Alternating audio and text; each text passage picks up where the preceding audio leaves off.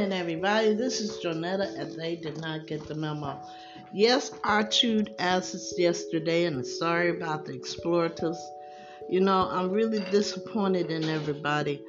The tools that they give us to stay healthy and try to stay alive, you know, well, anyway, you know how I am by now. Those that listen to me on a regular basis, when I do I can't find the right words to say what I need to say.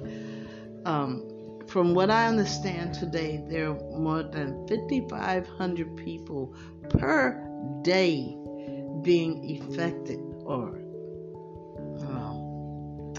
being infected with COVID. I know we can do better than this. After all, this is America. And my question is, if they knew it wasn't in the country, why didn't they just shut down the damn border? Excuse me. Why didn't they just shut down the borders so it doesn't get in this country? Well, that's like crying over spilt milk. It's here. And apparently it's not trying to go anywhere. But I'm going to ask you again, like I ask you every day, please wear your mask.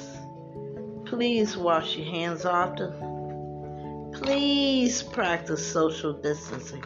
I got to tell you, there's certain people out there that apparently doesn't take this COVID-19 pandemic seriously. People never take things seriously until it hits home.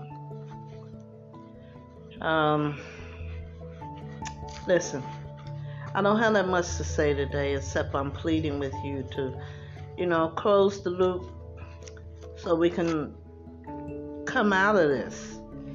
Don't you want to see your loved ones? Don't you want to see your family? Don't you want to see your friends? And I keep saying all the time that the vaccination mandate is they're not trying to make you do anything. They're trying to make you stay alive. What do you have against staying alive? Stop protesting. If you have a problem with the vaccine, go to your doctor. Say, hey, doc, test my immune system. Let me know how I fare out with the vaccination. See? Problem solved. No more protesting.